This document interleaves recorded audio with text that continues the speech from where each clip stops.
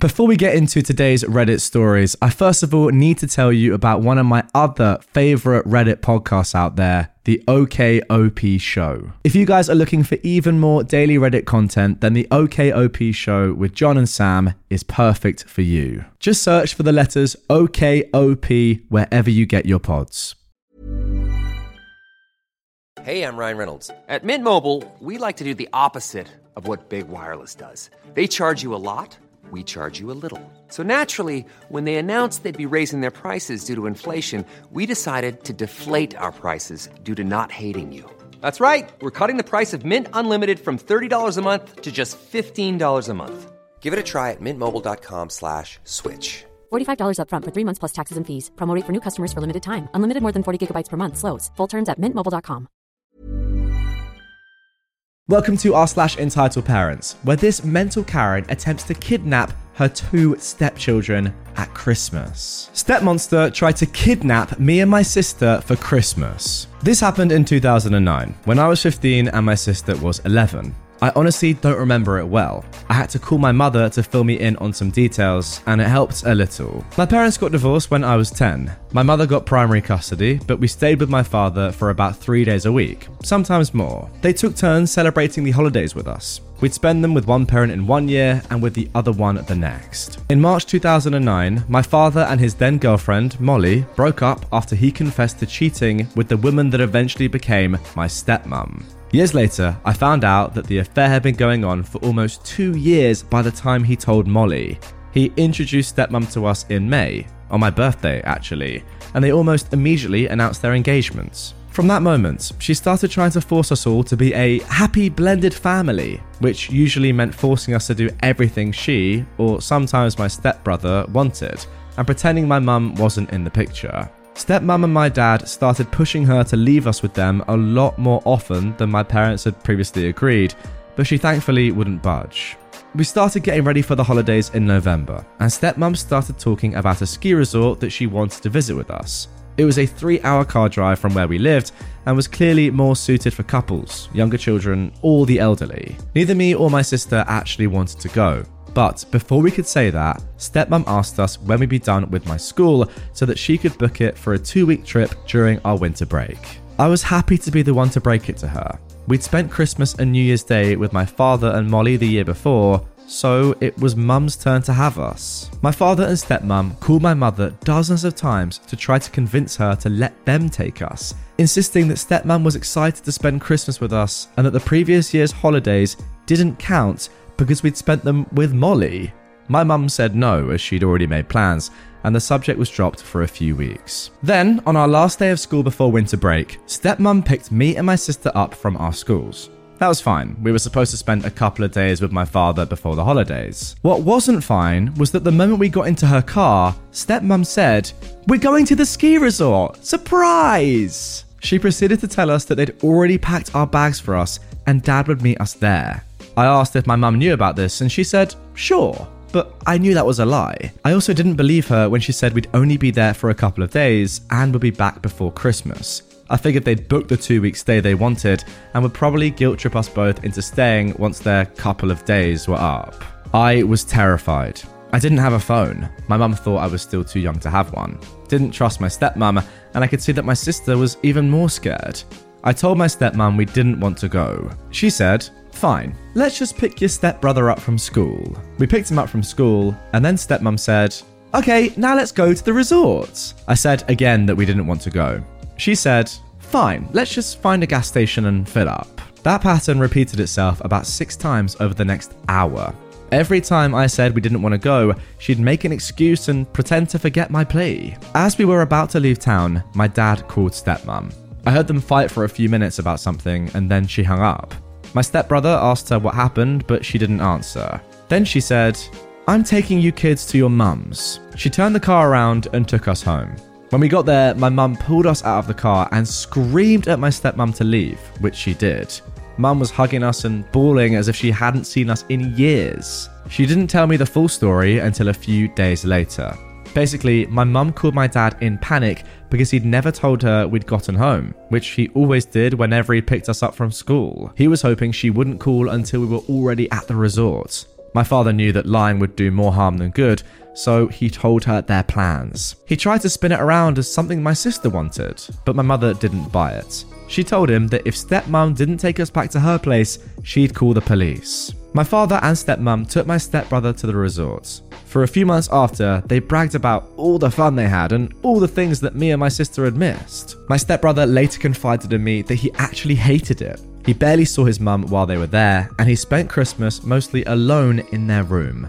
Stepmom called us both selfish for trying to ruin their holidays. My sister actually felt guilty for a while, and I had to reassure her. My mum didn't call the cops or press charges. At the time, she didn't know if what stepmom did would qualify as a crime or if they'd actually help. She also feared that would ruin our relationship with my father, with whom she was still trying to stay on amicable terms. Years later, she told me she regretted not calling anyone. And that's the story of how I got my first phone. For some reason, I really hate this story, so much that I avoid talking about it. This text was actually in my notes for almost a week. It's far from the worst thing my stepmom has ever done, but it still angers me. I admit that writing it all down did help a little though. Wow, what a mental start to the episode. I don't know the laws here. And guys, if you do know the laws and the legalities of this, please do get in the comments down below and help me out. But surely this must be illegal, right? It must go down to custodian laws or something. If you have an agreement put in place contractually with your ex or the person that you were, with when you had this child and then you're now split up from, then you can't just go against that. I don't see how you can do that. That has to be illegal. It literally has to be. Otherwise, what's the point in custody ever? Now, I kind of get what your mum's saying. Maybe she didn't realize exactly what would happen or if the police would listen. But yeah, there has to be some repercussions to doing this. You can't just say, you know what? I don't care that my now husband had a different wife or different girlfriend last year. That's I don't care about that. I'm now going to have his kids for this Christmas and going to steal them away from their mum for 2 weeks. I just don't see how that can be legal. Let me know down below. Nonetheless, it's extremely immoral. That's clear. And I now see why you call this woman Step Monster. There's never been a faster or easier way to start your weight loss journey than with PlushCare. PlushCare accepts most insurance plans and gives you online access to board-certified physicians who can prescribe FDA-approved weight loss medications like Wegovy and Zepbound for those who qualify. Take charge of your health and speak with a board-certified physician about a weight loss plan that's right for you. Get started today at plushcare.com/weight-loss. That's plushcare.com/weight-loss. plushcare.com/weight-loss. Now for our second entitled parent story of this episode. My toddler's shoes don't match his underwear? Heresy. So, I've said in a few previous posts that I used to work in childcare, and as such have a few good stories. This happened a few years ago, and so some details are foggy, but I'll do my best to get the important bits across clearly. The childcare centre I worked at was divided into 2 floors, infants and toddlers downstairs, and 3-year-olds and up upstairs. I was working downstairs in the toddler room when I met the entitled parents of this story. To set the stage, their childcare was subsidised, meaning that the state paid for most, if not all of it. I also knew through conversation that their housing was also subsidised. They were on food stamps, etc, etc. Basically, if there was a financial aid system active in the state, they were receiving it. I don't say this to disparage anyone who needs those services, but to point out the absurdity of their lifestyle. They drove a Mercedes and a BMW, both new. They wore gold and precious stones, expensive clothes, never the same outfit twice, always had fresh haircuts, and the entitled mum in particular took great pride in her long, gaudy nails. I'm not sure how they could afford all of these luxuries and still qualify for government-assisted everything, considering they were both unemployed. I suspect the entitled dad dealt illicit substances, but since I lack concrete evidence, I won't get into that. Apparently, they wanted these traits to rub off on their son, who we'll call Adam. As a 2-year-old, Adam wore brand name clothes, new outfits every day, had professionally styled buzz cuts, and diamond studs in his ears. The earliest story of insanity I can recall from these people was only a few days after their care started. We asked parents to have a few spare changes of clothes for our younger kids, who on occasion needed them for obvious reasons. This entitled mum was happy to oblige with several full outfits, not just pants, shirts, socks and underwear mind you, full outfits. Pants, shirts, socks, underwear, belts, shoes, hats, accessories, pretty sure we could have found the kitchen sink in there if we looked hard enough. Naturally, him being a toddler, he did what toddlers are wont to do and had an accident one morning. It wasn't serious, just needed some new undies and pants. So we gave him just that and he went about his day being an ordinary human child.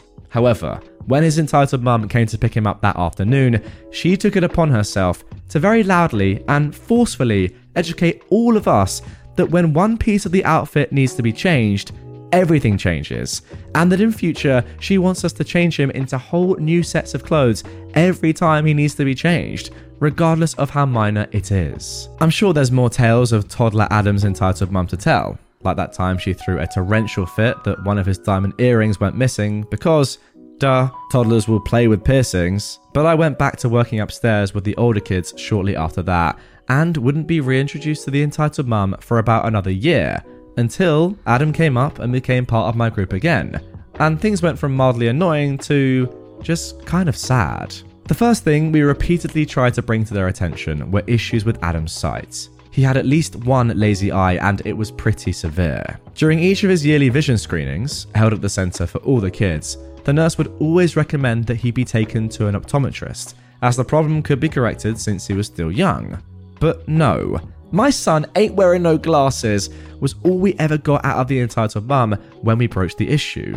Because of his impaired vision, coupled with the fact that his home life consisted of sitting in front of a TV or phone all the time, he began to fall behind developmentally. There was nothing wrong with his cognitive abilities. In fact, I actually think he could be quite smart when he wanted to be. But it was just very clear that his parents saw him as nothing more than an accessory to dress up and post pictures of on Facebook.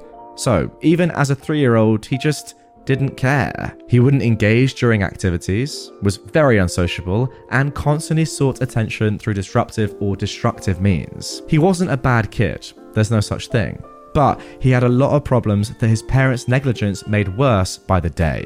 The one point that I'll never forget was one day, one of our activities was getting all the kids in his age group to write the letters of their name in order. And while most kids were able to do at least some of it, Adam was still at a point where he didn't even know what letters were in his name.